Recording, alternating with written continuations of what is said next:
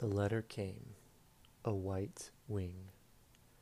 The envelope opened like the sphinx moth whose careening maps the garden's scrawled branches, or the morning dove in the apple tree who calls at dawn before lifting from her nest.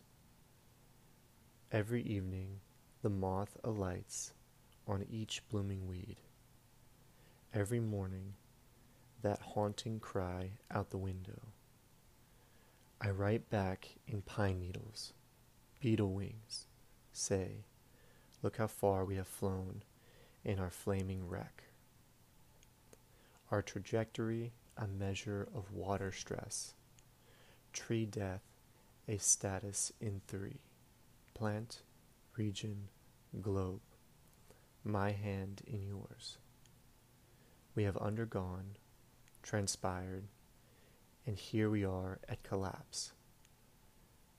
Though sun reaches our faces, we hold ourselves apart and name ourselves after what we survived.